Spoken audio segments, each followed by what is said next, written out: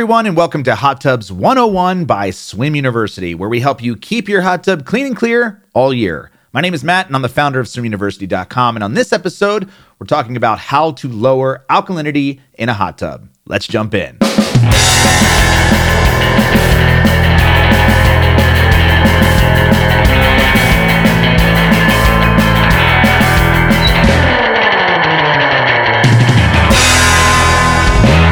Real quick, if you want more help taking care of your hot tub, be sure to grab our free hot tub cheat sheet at swimu.com/spa sheet.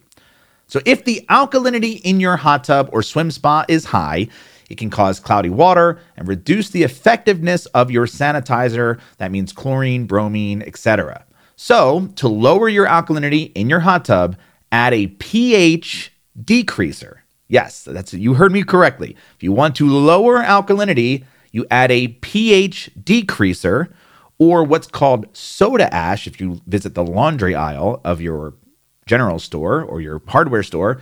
This active ingredient in both of these products is sodium bisulfate, because there is no such chemical, believe it or not, called alkalinity decreaser. That's just a fun fact. So yes, pH decreaser will lower alkalinity. But let's answer the question, why is your alkalinity high in the first place?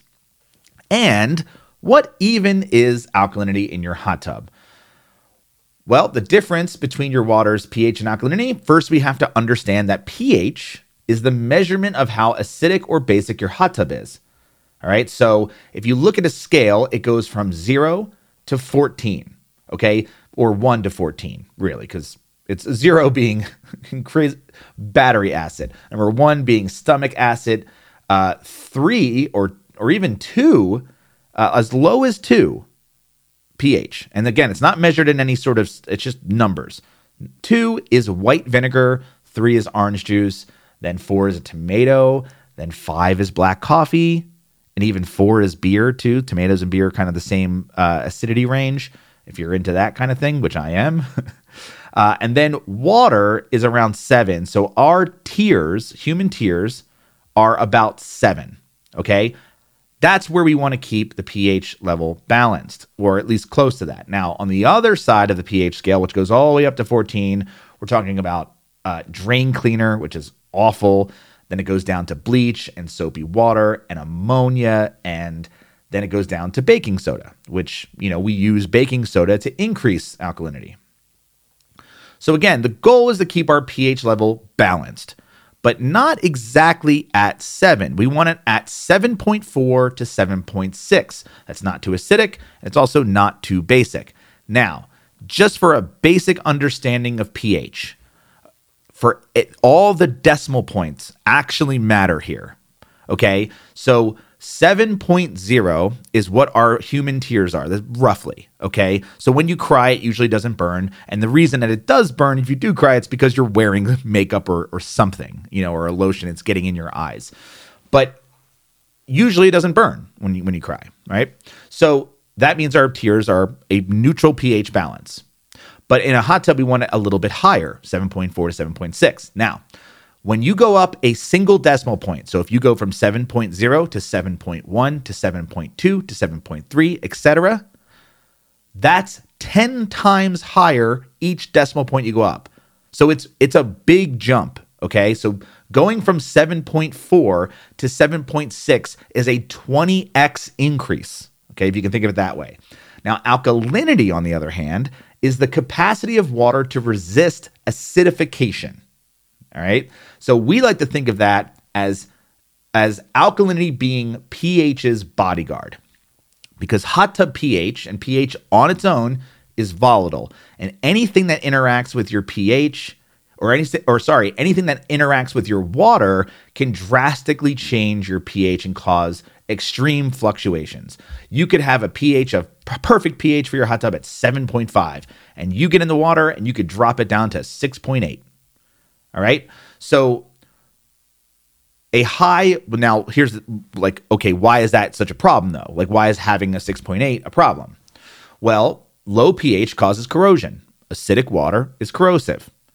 What about high pH? Well, that causes scaling in cloudy water because it's very basic and it makes your skin very dry.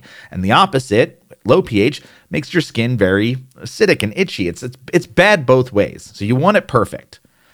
But when you have the right amount of alkalinity, this is going to take the hit, the acid hit, before it affects your actual pH reading. All right. So without alkalinity, again, your ability to maintain pH would be all over the place. So alkalinity and pH are related and they help each other, but they are not the same. So unlike pH, total alkalinity is measured in parts per million, or ppm for short. Most resources out there on the internet will tell you to keep it between 80 and 120 parts per million.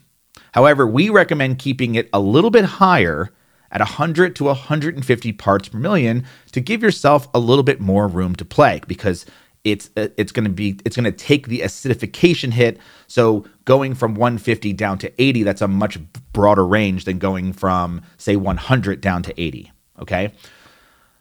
Now, what causes high alkalinity in a hot tub? Well, to be fair, high alkalinity is not a common issue in hot tubs, mainly because hot tub owners, hopefully, if you're listening to Swim University, or if you've read our stuff, or if you watched our videos, you're draining and cleaning your hot tub every 3 to 4 months to keep things from building up in your hot tub, which could cause alkalinity. So some of those causes being, yes, too many chemicals.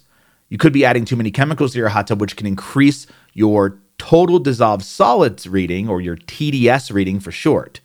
But if you drain and clean your hot tub every 3 to 4 months, you really never have to worry about this. Also, high TDS, or high total dissolved solids, causes foaming. So it's a good thing to drain it and clean it every 3 to 4 months. Sweat, lotions, and other gross body stuff, will actually raise the pH. Okay. And it could, so you're talking about body lotions, sunblocks, perfumes, hair gel, shower gel, all those things. Some of those things can lower pH. Some of those things can increase pH. And by increasing pH, you're also probably increasing alkalinity, because again, they're related, but they're not the same. Your water source, you might live in an area with a high pH and a high alkalinity reading. So if you're unsure, if you got a new hot tub, you can ask your township. You could probably go on your township's water, like municipal water supply website, and actually get test results. You can actually see what the alkalinity is, or you can just pour a little in a cup and use your test strips to check the alkalinity. And then, of course, there's human error, which means you accidentally added too much alkalinity increaser or baking soda. Whoops. So what happens if alkalinity is too high in a hot tub? Well, the main thing that can happen is it renders your sanitizer, like your chlorine or bromine, basically useless. All right?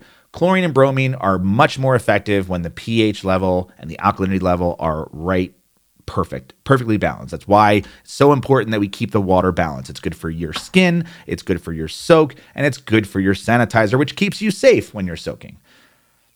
Now, if you have high alkalinity and your chlorine and bromine are not working well, this can cause green water and bacteria to grow, and again, making your hot tub unsafe to soak in. And secondly, it can cause scale buildup, which will make your hot tub work twice as hard to heat up, because that scale lines the inside of your hot tub heater, and it just causes it to have to heat through that to heat the water. So, and not a doctor, but all of this puts soakers at risk for skin issues like hot tub folliculitis, which you might have heard as hot tub rash.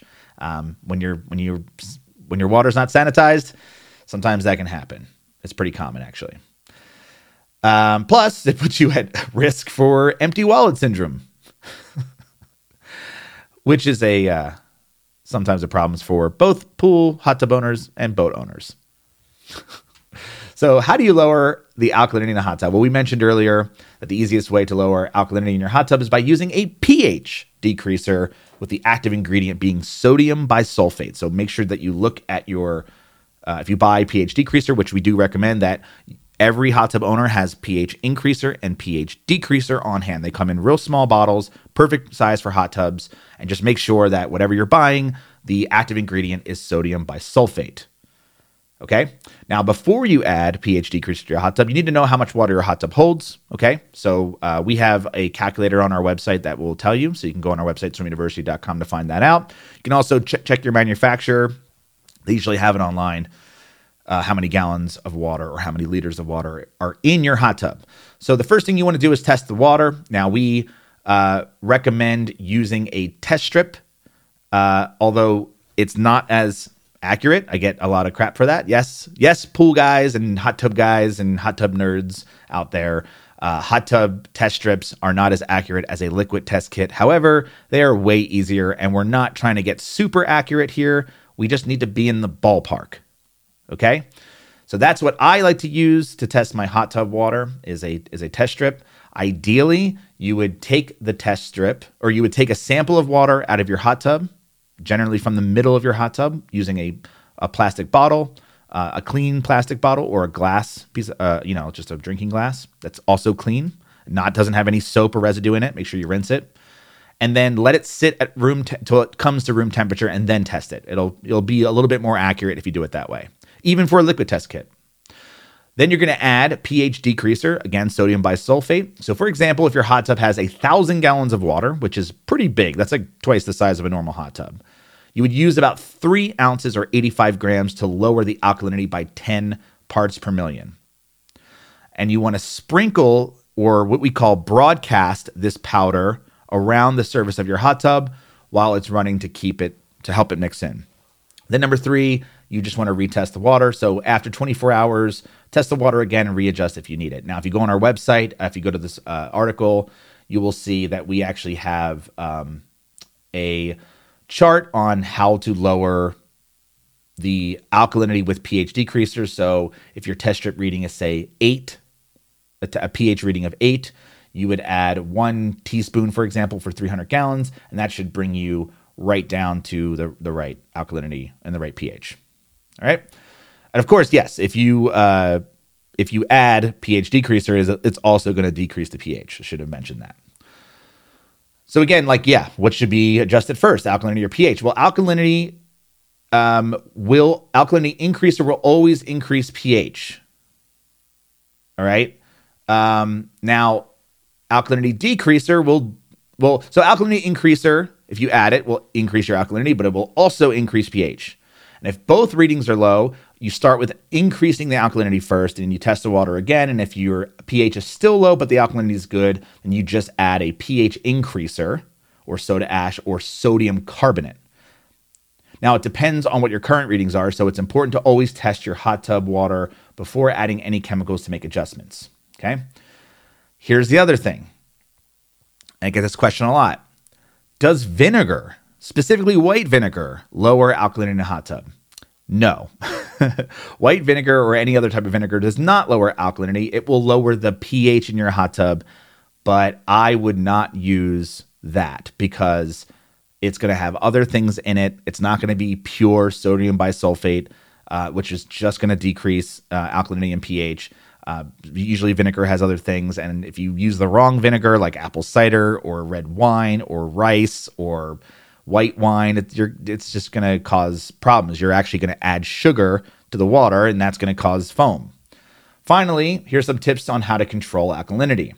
After adding any chemical to your hot tub, allow your water to circulate for at least 5 to 15 minutes before retesting. Better yet, it's better to just retest it the next day, 24 hours. That would be great. You can keep your alkalinity between 80 and 120 parts per million, but again, we recommend 100 to 150 parts per million to give your alkalinity more room to come down before having to adjust it again. And for the most accurate water test, you want to collect a water sample into a clean cup and test it after it is cooled to room temperature, and use a test strip, because a test strip is going to be fast and accurate, fast and close. But a liquid test kit is going to be more accurate. So if that's something you want to get into, certainly you can use a liquid test kit. It just takes a little bit longer to do. But again, more accurate. Both of these, by the way, both test strips and liquid test kits, require you to see color and to see color accurately. So if you're colorblind, you might have a trouble seeing it and comparing it to what you need to compare it to. But if you get a liquid or a test strip, they do make digital readers. So you can, use a computer to read it for you. You also never want to mix any chemicals together, so add them one at a time and at least 5 to 15 minutes apart with the cover off.